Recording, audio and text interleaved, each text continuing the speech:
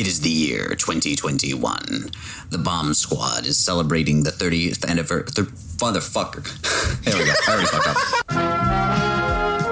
The Transformers will return after these messages. Hi, and welcome to the Bomb Squad podcast. With me today are... Hi, I'm Tanner Richard Kraft.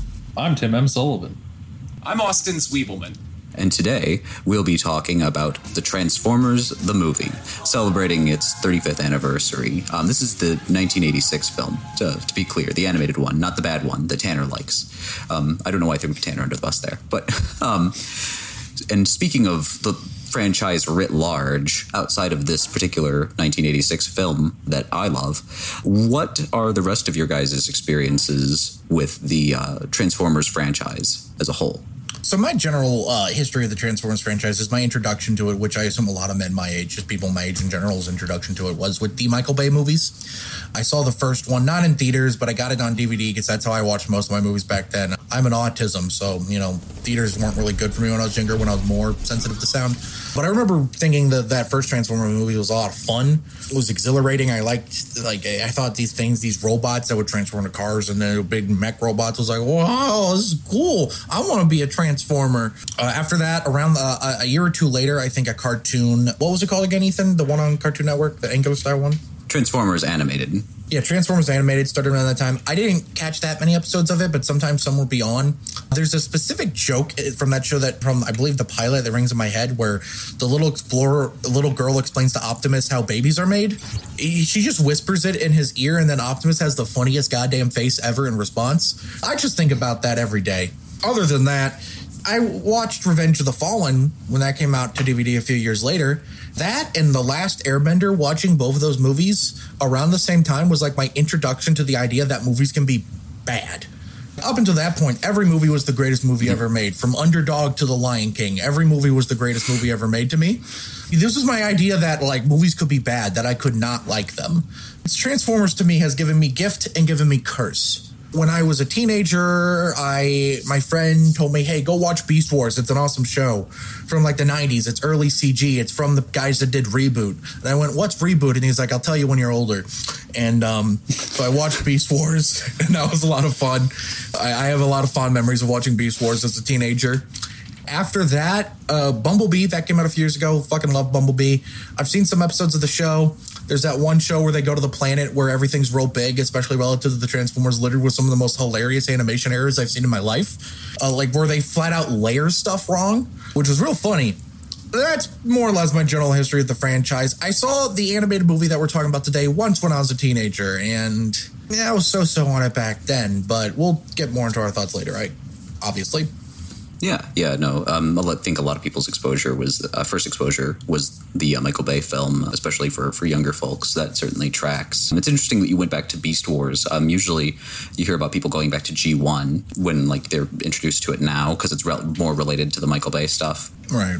But Beast Wars is certainly worth going back to, even if it hasn't visually held up super well. The narrative, the writing is certainly a lot tighter than it was in the old G1 cartoon, so it is engaging on that level. And I think the robot animation in that is pretty darn good, if not the animal animation, which is very funny. I love Optimus Primal's weird monkey donk, just a strange man who rides around on I love that image of him riding on the rhinoceros whose name escapes me. It's very funny. But moving on from the subject of weird dated CG things with good writing, Tim, what's your experience with the franchise? Well, I guess we're jumping back into the weird dated CG things because when I was younger, when I was a little kid, probably 3 or so, my brother used to watch Beast Wars all the time, and I caught bits of it here and there. I'd watch a couple episodes. I remember we had a bunch of the toys, and I didn't watch it personally a whole lot. I was more into Power Rangers and Pokemon at the time, but I remember watching some of it and thinking it was kind of cool. A couple of years later, the WB started airing reruns of one of the anime versions, Transformers Cybertron. And I remember thinking that show was pretty cool. I watched it whenever it was coming on after school. I'd just be playing with my Legos, watching Transformers, and watching whatever other shows they were airing. I think Malcolm in the Middle came on after that. And then once the first Michael Bay movie came out, I remember going to see that with my friends. And I remember at the time thinking that was such a cool thing because it was just these insane special effects that I'd never seen anything quite like that before. And then we started seeing a little too much of it. Like, I watched the first 3. I've never seen the ones that came after that. I still haven't even watched Bumblebee, which I need to eventually. I keep hearing that one's actually really good. Bumblebee rules. You trust my opinion, right? Watch Bumblebee. I've heard people say that Bumblebee's good. I'll get to it eventually. Like, I watched bits and pieces of the original series when it was airing on the Hub, back when the Hub was a thing, back when they had the Batmans and the ponies and the robots. So I watched bits and pieces of Transformers on there, and I remember thinking it seemed neat, but it wasn't something I was watching as much as I was watching like Batman. I would say it wasn't super much of a Transformers kid growing up. I've just seen like bits and pieces of different versions of Transformers here and there. But yeah, it's something that I think is cool when I do see it usually. That's usually most people's association with it. It's more like iconography and stuff, like Optimus Prime and Megatron and such characters, and just kind of catching them on television a little bit. But for a lot of folks, unless you really got into it, it doesn't stick with you. I feel like the anime renditions in particular are kind of losing. They never had a whole lot of cultural cachet, and they're losing it more and more. They're like sort of the awkward middle children, despite being pretty decent. At least Armada. Yeah. Which will always be remembered as the Transformers with Pokemon, with the mini-cons. Fans were very upset about that. The mini-cons, they were like the little... Every week they would look for a new little robot that would turn into like a gun or an upgrade when they combined with the main Transformer. That'll turn into a gun. Yeah, well, some of them did just turn into guns, like the old Target Masters or Headmasters concept, but with sort of a Pokemon spin. I need to watch this right now. Autobots roll out.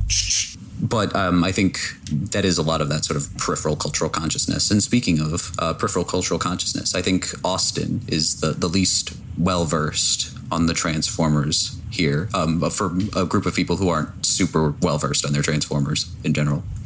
For me, Transformers has been exclusively on the periphery. Like, I have some hazy memories of seeing KPLR TV, Kids WB, screening Beast Wars, and the most engagement I had with that was, oh my god, computer-generated animation is the future, and it looks crazy.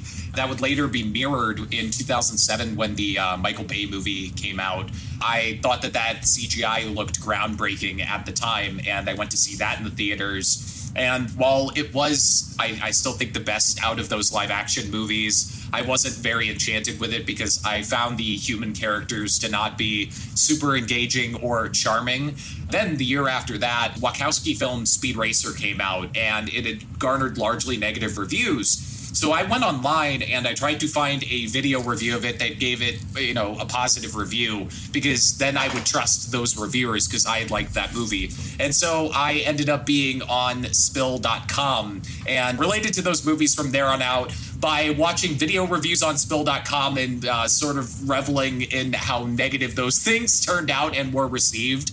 But I knew of Transformers mostly through cultural osmosis. Like, everybody had heard the theme song, the all-new Robots in Disguise, and I think this was best encapsulated because I was also a Newgrounds kid, like most people my age, boys who were born around that time. And you saw Optimus Prime featured in the very popular Ultimate Showdown cartoon done by Neil Cicierega and company.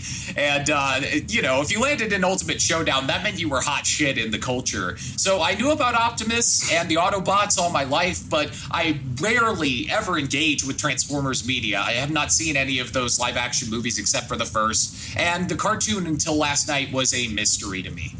Yeah, again, that movie, curse that movie. No, people seem to associate a lot with it as their major exposure. And again, I like the iconography, the Decepticon logo and the Autobot logo, or just Megatron and Optimus or Starscream.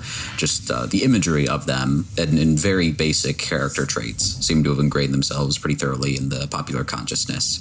And honestly, a big part of that is this film. I think this movie is what makes Optimus Prime into an icon in a lot of respects. But speaking to my own experience with this film, I saw it first when I was very young, and it was my first exposure to the Transformers franchise writ large. I was, I think, either 3 or 4, and we went down to, my mother would take me to Star Video, where I would frequently rent Muppet Babies. I would request, I would like to watch the Muppet Babies on tape. This time, I guess, I was feeling a bit more excited. Instead, we picked up The Transformers, the movie, and I watched it, and I fell in love. I didn't understand anything that was going on, but I remember just like the pure visuals of it and my complete misunderstanding of the narrative at the time as some multi-generational storyline that it was not in any capacity. And I would not realize this until I revisited it years later. It really stuck with me at the time. But what's strange is it didn't really inform a huge love of the Transformers after the fact. It informed a huge love of this film. The franchise writ large, I have a lot of affection for, and I think it informed like a love of like robots and mecha anime and that sort of thing. But like my exposure is pretty limited to like I've watched a little bit of a lot of Transformers media, the Unicron trilogy of anime series. I remember I watched a little bit more Armada than I watched anything else. A tiny bit of Beast Wars and Beast Machines, a little bit of the G1 cartoon, the old Marvel comics, all that. Like I'm exposed in a little bit, in a few ways, to a lot of different things in it. But this movie in particular sort of stands out in my mind as like the thing I always come back to, that I would really want to come back to. And those, the Michael Bay films, of course, which I mean, I have pretty negative feelings about in general, like on an aesthetic level as much as narrative. But yeah, this film is really good. And the one thing those Michael Bay films did do is later in life, they did remind me this movie kind of existed. And that's when I was able to get a DVD copy and revisit it as a older child and fall in love with it sort of all over again, which was cool and good. And speaking of how cool and good this movie is, what were your guys' expectations approaching it? Because like I was a dumb child with literally no frame of reference who completely misunderstood it again. Whereas you guys seem to be adults with rational minds that could reason what this might be, or at least teens. The answer may shock you. These 4 white men. Tanner. So, you and I have discussed previously what I thought of the Transformers movie when I first saw it. I don't remember if I told you explicitly if I disliked it or liked it more. I think I was just always more meh on it when I watched it as a child. Something to keep in mind, from the ages of like 13 to 17, I deserve to die. I was the most annoying edgelord piece of shit when I was a teenager. That'd be so fucking edgy and be like, I'm better than you. Except like when it came to cartoons, I would still let myself watch cartoons because all the other edgy kids wouldn't watch cartoons. And I thought I'll be even more edgy by being like, fuck you, I do watch cartoons. I don't know. I was dumb then, I'm dumb now. So when I first watched Transformers, I don't really remember much of it other than being more meh, whatever on it. I remember Wheelie being annoying, which is weird because he has like, 4 fucking lines in the movie? I don't know why that stuck out so much in my mind. Yeah, I think we counted. Wheelie has all of 7 lines in the film. Yeah, you and I counted in real time because my first time watching it as an adult was this past Monday. I also watched parts of it again this morning. I wasn't able to fully rewatch it like I wanted to, but I watched it Monday with Ethan. And there's this thing that people describe when they watch movies with me, where when they watch movies with me, they tend to like the movie even more because the pure excitement I get out of watching movies enhances the experience for them. Watching this movie... This was the Wonder Woman 84 experience. Exactly. Watching this movie with Ethan made me like it more. When you watch something with someone who loves something so much, you almost have no choice but want to see the love in it yourself. I really, really enjoyed revisiting Transformers the movie. I cried when Optimus died. Ethan didn't realize I cried until I told him about it like 5 minutes later, but,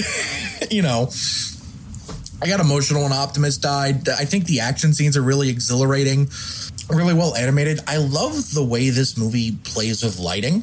that was just something that stuck out so much to me. Ethan actually explained to me how they accomplished it, because like there was this one shot towards the beginning that was like shrouded in shadows. And I went, wow, why do those shadows look so good? And Ethan told me, because they're real shadows. And the way they use light, there's this one shot of like Optimus going at Megatron with like the sun in the background that Ethan really loved.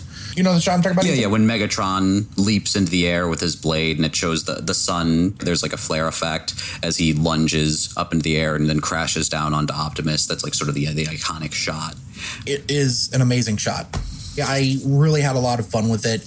I like all the new characters, like the Galvatron. I really like. I like Robert Stack. I forgot the character he plays. I like Hot Rod.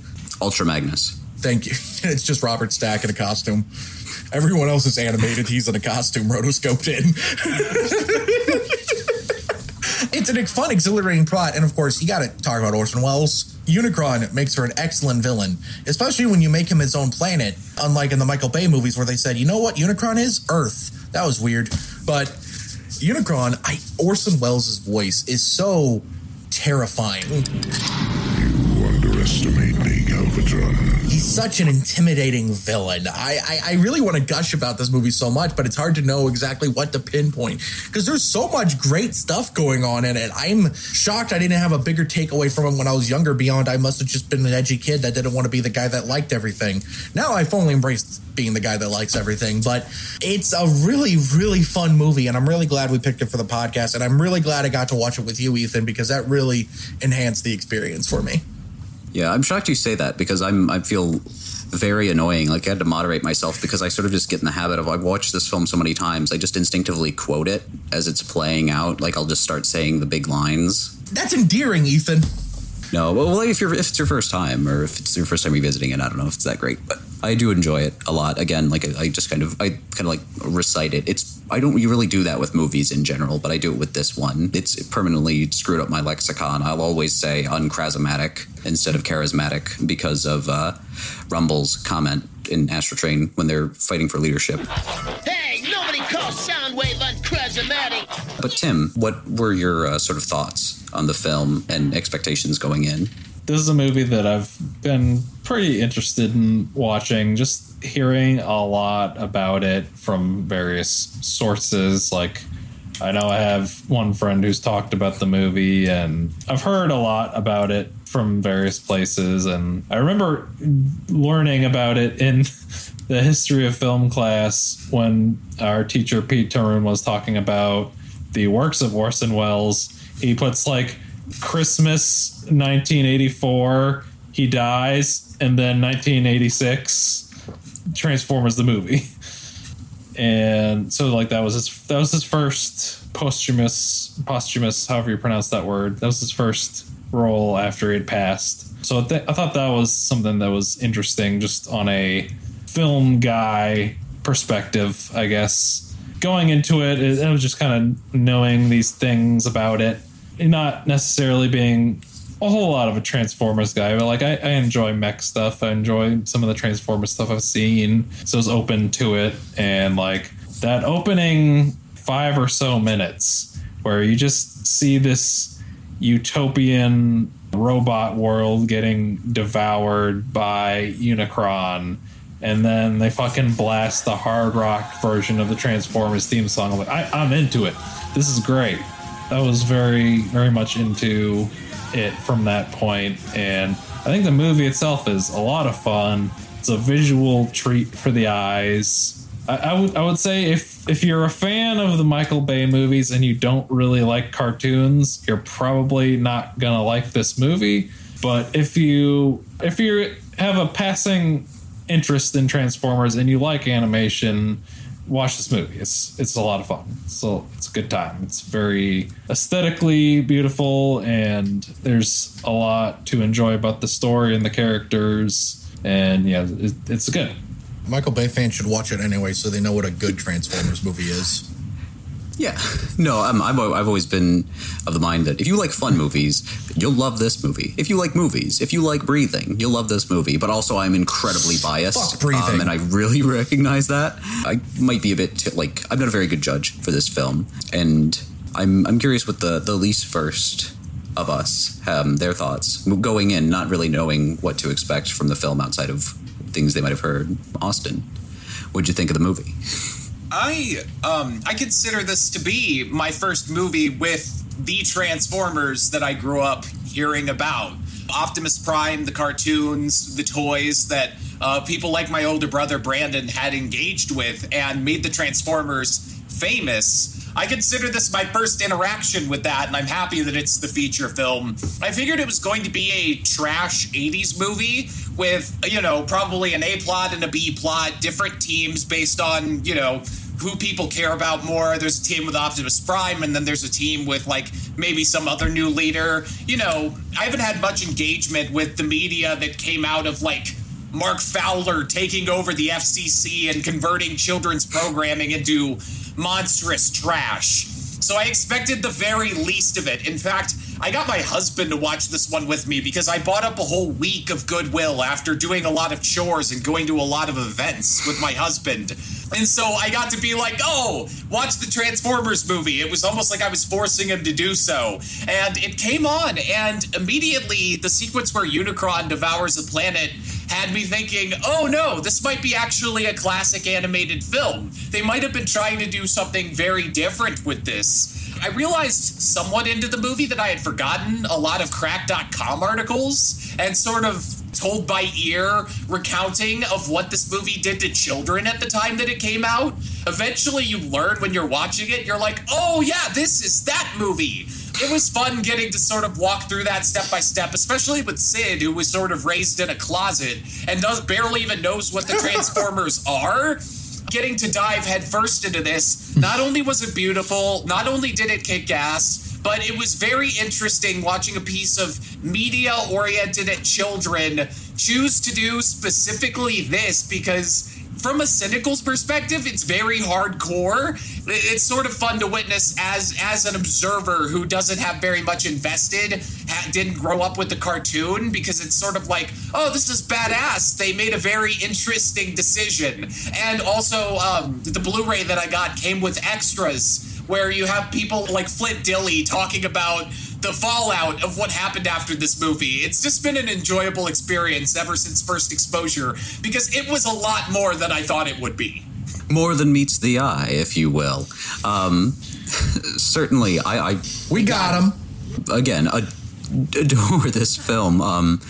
I think the animation is mostly really gorgeous. There are a few little errors, there's a few coloring errors with Rumble being colored as Frenzy. There's a layering error, which I thought was very funny because Tanner was like, there were layering errors in that bad episode. There's a layering error right in the opening where Unicron, one of his rings is actually placed in front of a building on the planet he's devouring, Lithan. So he just looks very small. But you're so distracted by the really elaborate and gorgeous backgrounds in that shot that you're not going to notice it. I guarantee it. And again, it's very pretty. It's so cinematically staged and storyboarded as opposed to a lot of the television series, which, despite being animated in Japan by Toei Animation for the most part, looked very stagey. It looked a lot more conventionally photographed, quote unquote, in terms of the action and everything. But it feels like a proper film, not just like a higher budget episode of the series. The stakes are so much higher. The quantity of violence, like when you see, again, and this is placing this in context, imagine being with these characters for 65 plus episodes of animated television series, 2 seasons of television where they were largely consequence free. These characters would get blown apart and then reassembled, and then immediately launching into an entire planet being devoured, and it being fairly explicit that these people being devoured are dying.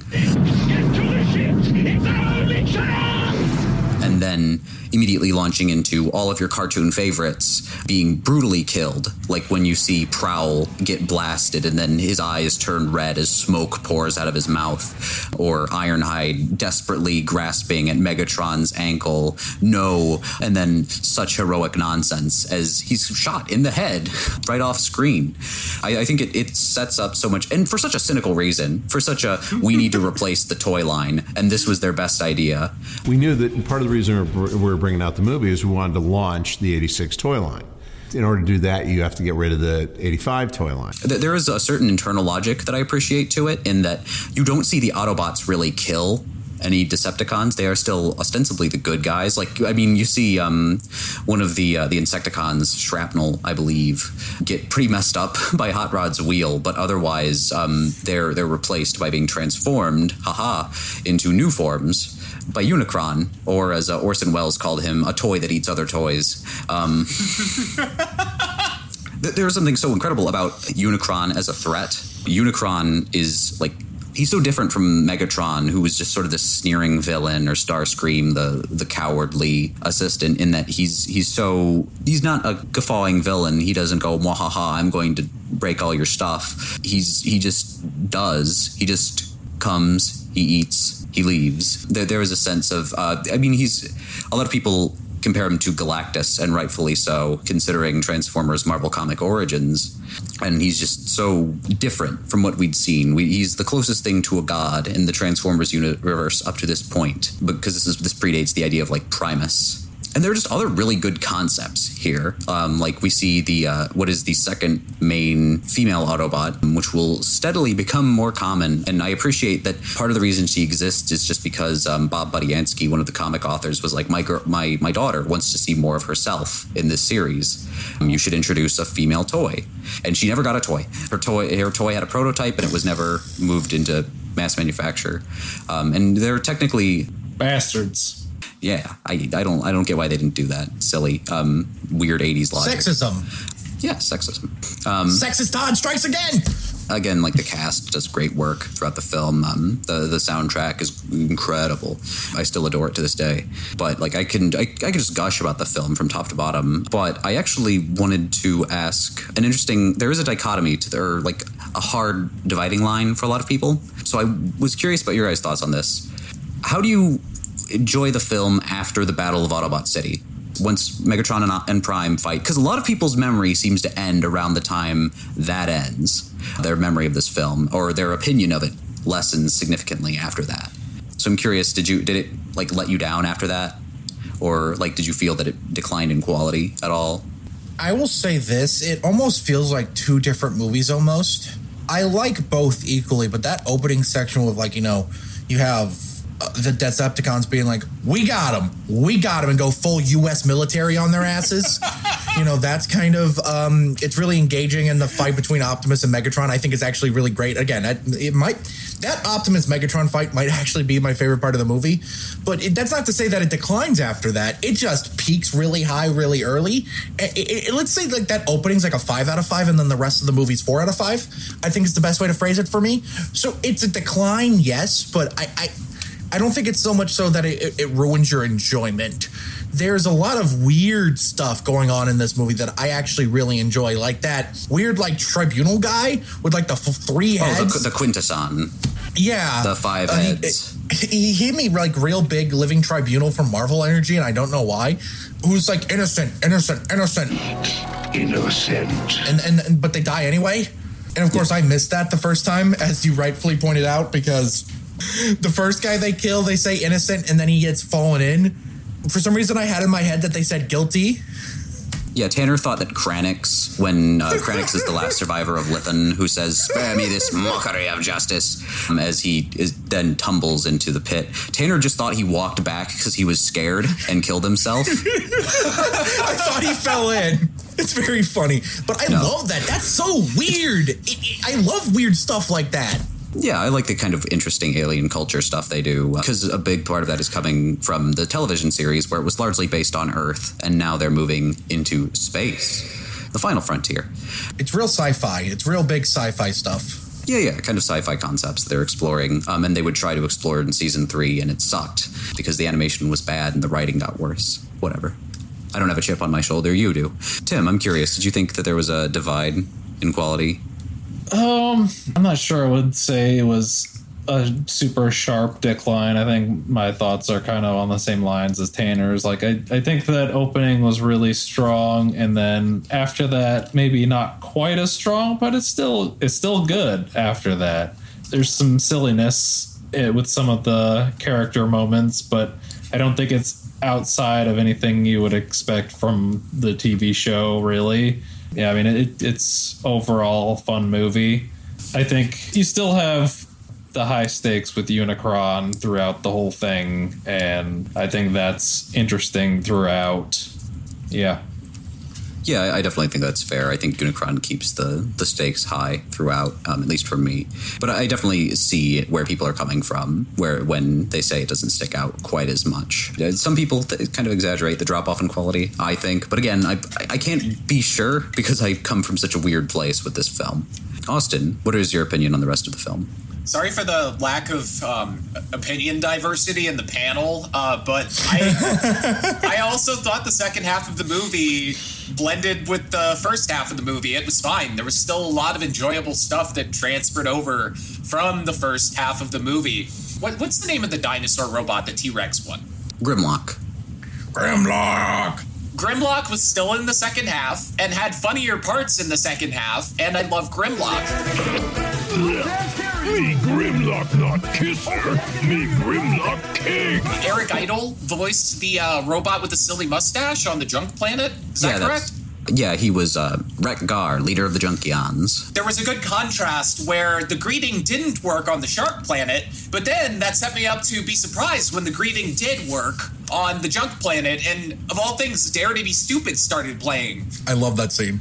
As fun as the siege of Autobot City was, I felt that there was an equal level of excitement when all the robots went inside of Unicron and, had the final battle. I can't relate to anybody who thinks, because I suppose this is me not growing up with Optimus Prime and the TV show because I was too busy watching Ninja Turtles. I'm sorry, I was cool. So, that first half of the movie, just because Optimus is there, the one doing the fighting, I think the filmmakers, screenwriters, everybody did a good job of keeping a steady level of excitement throughout, and that divide did not exist for me. Yeah, I definitely get what you mean. My thoughts on it are, I understand it intellectually, but I like all the rest of it, basically. Like, I like all the action later on, and I like everything you get with, I like Hot Rod as a character. If I have one complaint about this film, it's that I wish there was a bit more of him, that you got to see him develop a little bit more, and that there was more stuff, because I love the way he, and in particular, he and Kup play off each other. Lionel Stander's performance as Kup is great, as is Judd Nelson's as Hot Rod. He really could have phoned it in, potentially, for, a big celebrity getting a role in this stupid robot movie, but I think both Stander and Nelson do fantastic work. I have nothing but contempt for this court. But I understand where people come from, because there is a sense, like, at the start, you're just watching all your faves, all your cartoon faves get absolutely murked, just brutalized. And then that doesn't really happen throughout the rest. Where you, like, after the death of Optimus Prime, what do you have? You have you only really have the death of Ultra Magnus. And even then, he's reassembled. Also, the one Decepticon that tried to become king, I believe, also dies. Pour one out for my homie. Oh, Starscream. Yeah, after Optimus dies, it's Starscream is killed by Galvatron because of his bad comedy. You get Ultra Magnus, who's dismembered, but he's, immediately rebuilt. And there's still a sense of stakes because of Unicron about to devour Cybertron. But I think that there's less of a grounding element. Like, you see people theoretically suffer comparable injuries. Like, I think as a small child, I did think Ultra Magnus died. I misunderstood. I thought the later Ultra Magnus was a different character. Again, like, very small, very young. So I, again, sort of get where people are coming from in terms of a lessening of stakes, even if I don't agree with it wholeheartedly, in that I still very much enjoy the rest of the film. But I just think it's an interesting to get more perspectives on that. And sort of on that dividing line, just briefly, what are your thoughts on the death of Optimus Prime and the decision to kill off the leader character? And what are your thoughts on his replacement in the form of Hot Rod? I think it was a very, it was a ballsy decision. I understand it stemmed from, we need to make more toys. I understand it fundamentally. It was greed. It was American capitalism where the decision ultimately is rooted from. I think from a storytelling perspective, I think it really works because it immediately gives great motivation to our new cast of characters. It almost endears you to them because they're upset. They're very emotional, and it immediately endears you to them because you feel just as hurt as they do. You immediately feel their pain because it's the same pain you're feeling, because the death of Optimus is an incredibly well done sequence. The music in that scene, if I remember, it's more minimalist relative to a lot of the film, but it works really well. It's the performances are A1. You see Daniel You can't die. Damn, Daniel, get on him. It endears you to the new cast of Transformers, especially Robert Stack and Hot Rod. But it immediately endears you to them because, he has that scene where it's like, here's the Wachowskis Matrix. And, it lets you have one last goodbye to Optimus, who was probably most kids' favorite Transformer. I wasn't. Mine was Bumblebee because I was even more of a basic bitch. But I think it's a ballsy, powerful storytelling move that really sets the stakes. Optimus is dead. Shit is real. It's like you were saying how it's a big step up from the TV show. The stakes are higher. The stakes are real. Shit is happening. Optimus Prime is fucking dead. It's a really powerful and effective storytelling moment. Yeah, I definitely agree. I think it does set the stakes, and the framing of it is very important. But Tim, what did you think of the death of Optimus Prime? Yeah, I mean, a lot of what Tanner was saying, I would say that I agree with. It's definitely a very ballsy and very emotionally powerful moment, and kind of what he was touching on with your feeling for the characters, which I think this is something that I've talked about with a friend of mine a lot, in that what makes death scenes emotional is not that the character dies, but seeing the reactions of the others who are watching this character die. And that's what you get in that scene. And that's what really makes it powerful. And it's definitely one of the things that sets this movie apart from a lot of other movies based on a popular kids property. Like the Power Rangers movie, they have the little thing where Zordon is dying, but then he's fine at the end of the movie, whatever.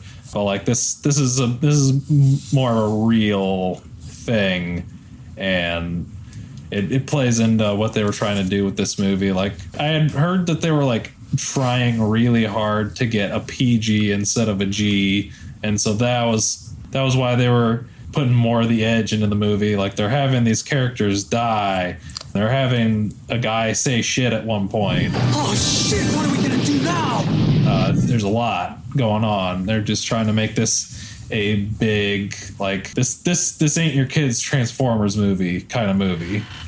Yeah, for sure. I guess stakes in terms of just kind of getting that rating, focusing on someone's death, even if they are a machine. Because I think that was a big part. Obviously, if you were depicting humans dying in such a way, it would be very easy to get a R rating for the way that some of the Autobots die in this film, or like even some of the Decepticons. But you obviously with robots it's more difficult, but I think focusing on specifically the death element of a character, the long term, that's an interesting way of trying to score it, certainly.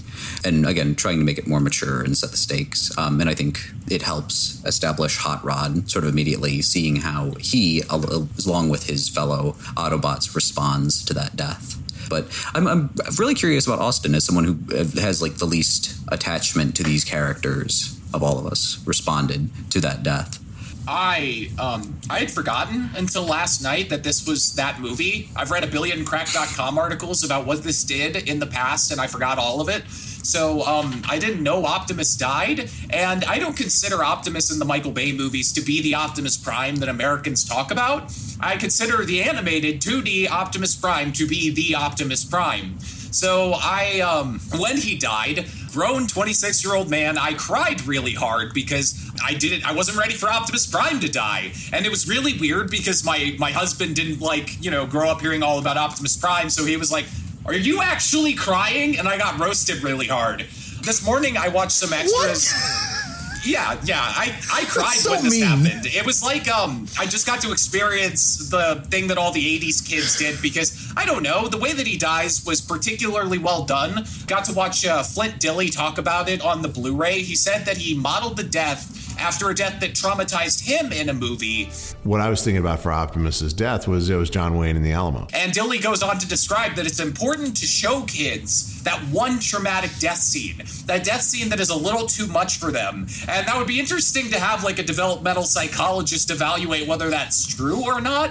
I find that the sadness that comes out of watching somebody that you're very attached to die to be sort of important to live with. And it was sort of wonderful. It felt good in a way to just, have that feeling of even the most important things go away sometimes. I thought that, the scene was set up really well. I didn't see it coming. Yeah, it did a good job of establishing the rest of the movie, the stakes, and I cannot. Apparently, there was a kid in Detroit back in the day. Dilly brings this up in multiple interviews. Apparently, some kid in Michigan, I think, locked himself into the bathroom for 2 weeks. And I just wish I could go give that kid a hug. It was cool seeing the 80s equivalent of a Game of Thrones maneuver happen in a Transformers movie. Austin, that kid from Detroit is Ethan Hawke. Oh my God! No, it's not. This bit is over. That's a different franchise involving robots. That's what you're thinking of. Yeah, I definitely see what you mean in terms of the significance of this death. Seeing a cultural icon die like this. And I think part of it is the framing, because it's how a lot of kids are going to watch somebody they care about die. I think there's many people who have stories about watching their own. It's sort of like having your father die in the hospital room with everyone gathered around him as the light slowly fades from his eyes. And it's obviously an idealized form of that.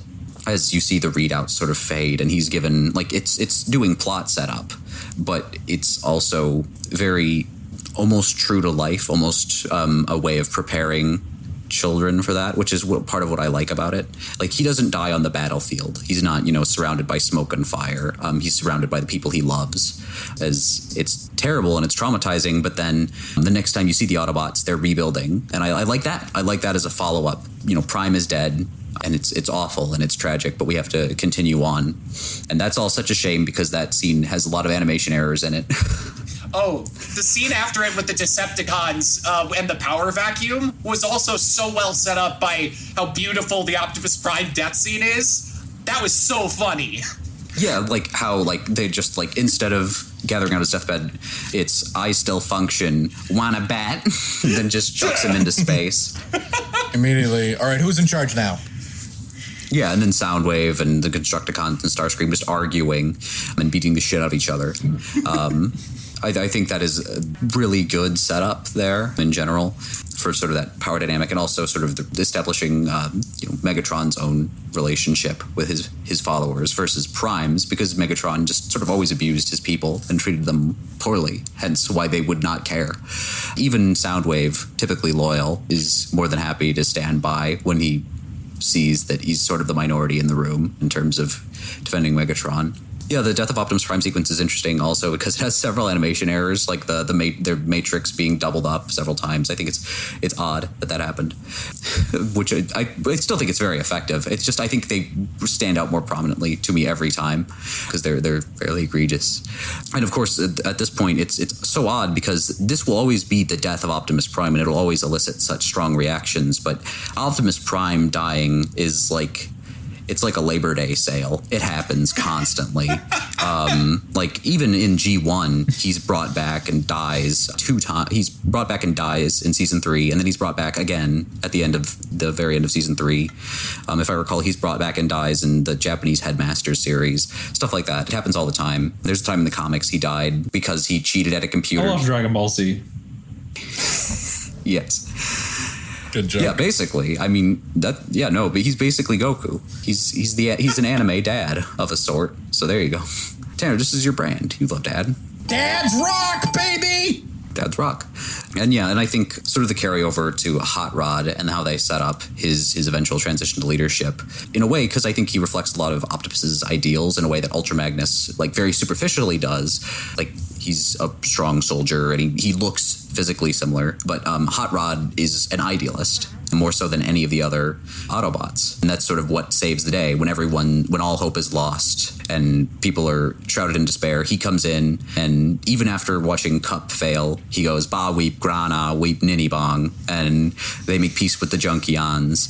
Ultra Magnus is repaired. Unicron turns from this amorphous, monstrous machine into a man, a physical thing that can be fought. Just making him into a cool robot man makes him more. You're able to make him feel pain when they penetrate his eye. So I think the transition in leadership there is really effective in terms of, how sort of Optimus is characterized, because he doesn't just carefully think things out. He just, when he arrives on Earth at Autobot City, he rides in and just starts kicking ass and taking names and doing all that. And that's more reflective of how Hot Rod did it at the end of the film. Whereas you see Ultra Magnus, he's, Perceptor, what's going on? Getting the cannon ready and sort of failing to defend Autobot City by and large. So I think that comes together, even if it's imperfect, in a really cool way. And one last question before. I want to discuss this because it's of some significance to the film, and it's usually a short question too, which certainly helps. What were your guys' thoughts on the soundtrack and the score to the film? And then we'll do final thoughts. We're done. I think the score of this film was incredible. There is a movie that the composer of this movie also did, Vince DiCola, called Rocky IV, which is the greatest movie ever made because of the soundtrack. And there's a lot of similarness there. Ethan, you pointed out to me that I believe it was Unicron's theme is ostensibly the same as Ivan Drago's theme. Is that right? I would say that Unicron's is like an evolution more so than it is like a pure copy, but they are very similar. They're very similar, but it feels more, even though it's the similarities, because it makes sense, because Ivan Drago, Unicron, two equally terrifying forces, I think. Now I just want to talk about Rocky IV. Fuck, sorry. The score of this movie, I think, is really incredible. Vince DiCola is an absolute incredibly talented man, and I really think the music enhances a lot of scenes. He goes big when you need to go big. He goes small when you need to go small, that kind of thing. And it's so mechanical, and it's really 80s synthy type of stuff in the soundtrack a lot, too. More than just the soundtrack, or more than just the score, though, the soundtrack of the movie is awesome. When you talked about, hey, Weird Al played that guy at the show, and went, that's cool. And then, a minute later, Dare to Be Stupid started playing. I think you told me it was going to start playing, and I still went, whoa! Because, first off, it's Weird Al, and secondly, holy shit, it's one of his original songs. That's awesome! Because Weird Al is a very talented... more than a lot of movies, some movies, a lot of people can forget. Film is a visual audio medium, and I really think the sound of this movie, it really enhances it to a new level because, like I said, Vince DiCola is an incredibly talented composer, and I think every instrument, every synth line, everything is so beautifully, perfectly placed and complements the movie perfectly. I was actually humming Unicron's theme in my head earlier today because it's a great piece of music. And the music in general is awesome. And, Unicron's theme rolls, especially at the end when, he's changing size, constantly. I love the music. Yeah, the weird scaling stuff. I think the Rocky IV referencing DiCola's other major soundtrack is apt because that's the reason he got this job, was because they really loved his score for Rocky IV. And I think a lot of the synth stuff you get here it's very different. A lot of synth stuff can sound very cheap, and this is really good. It's he's an accomplished pianist as well as a synth musician, and it really, really comes through in how full it sounds, despite the because that's the thing about synth music or synth scores especially. Sometimes they can sound a bit sparse, and often intentionally so, but he feels like he crams a lot in, which I think definitely helps make it feel synthetic but still like a full proper movie score. Tim, thoughts on the score and the soundtrack? I don't have anything super deep to say about it, but I did enjoy the music a lot. It was very engaging throughout the movie. Like I said, that opening sequence, just hearing that hard rock version of the theme song, it the song, and then just hearing this version of it made it this big thing. And just throughout, the music was really good. It really helped set the mood. Yeah, that's about all I have to say on it, but it's good music. Yeah.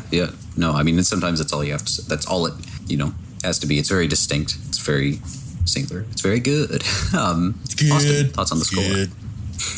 Boogie Nights is my favorite movie. For the longest time, I knew Stan Bush's The Touch from Boogie Nights. Mark Wahlberg doing it.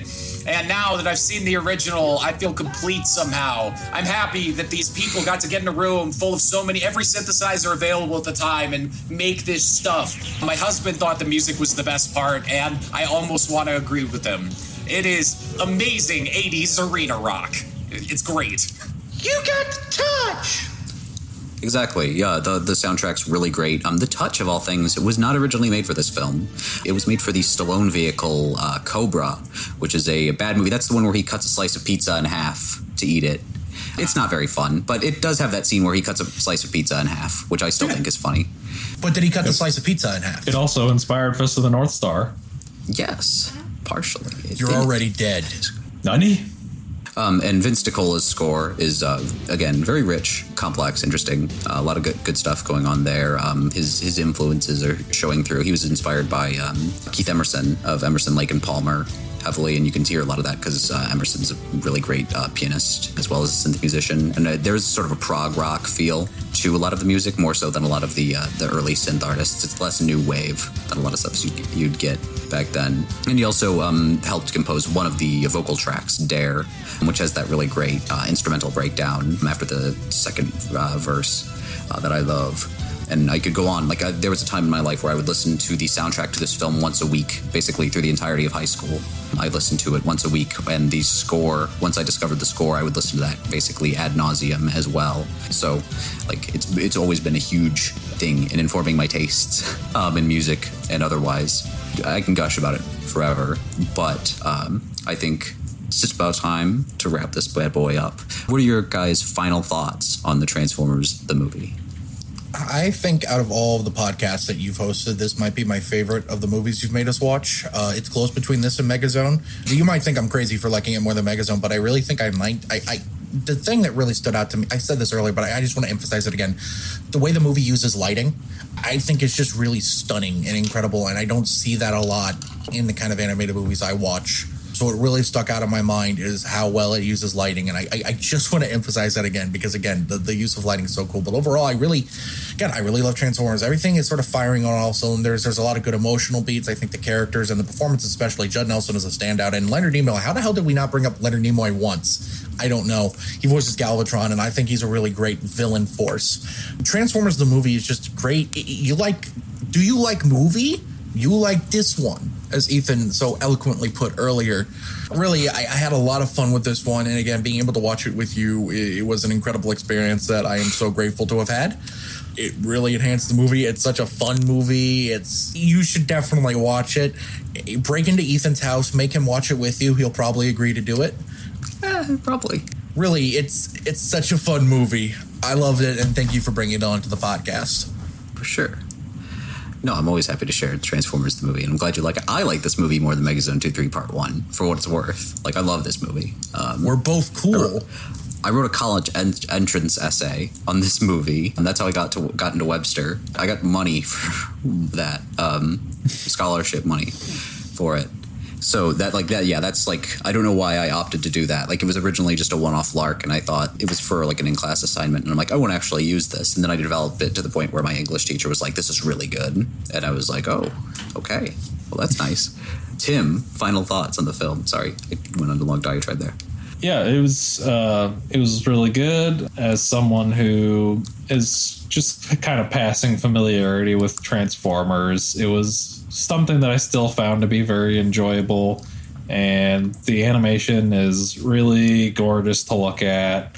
Yeah, if you're a fan of animated films and you like robots, you gotta watch this one. It's got it all.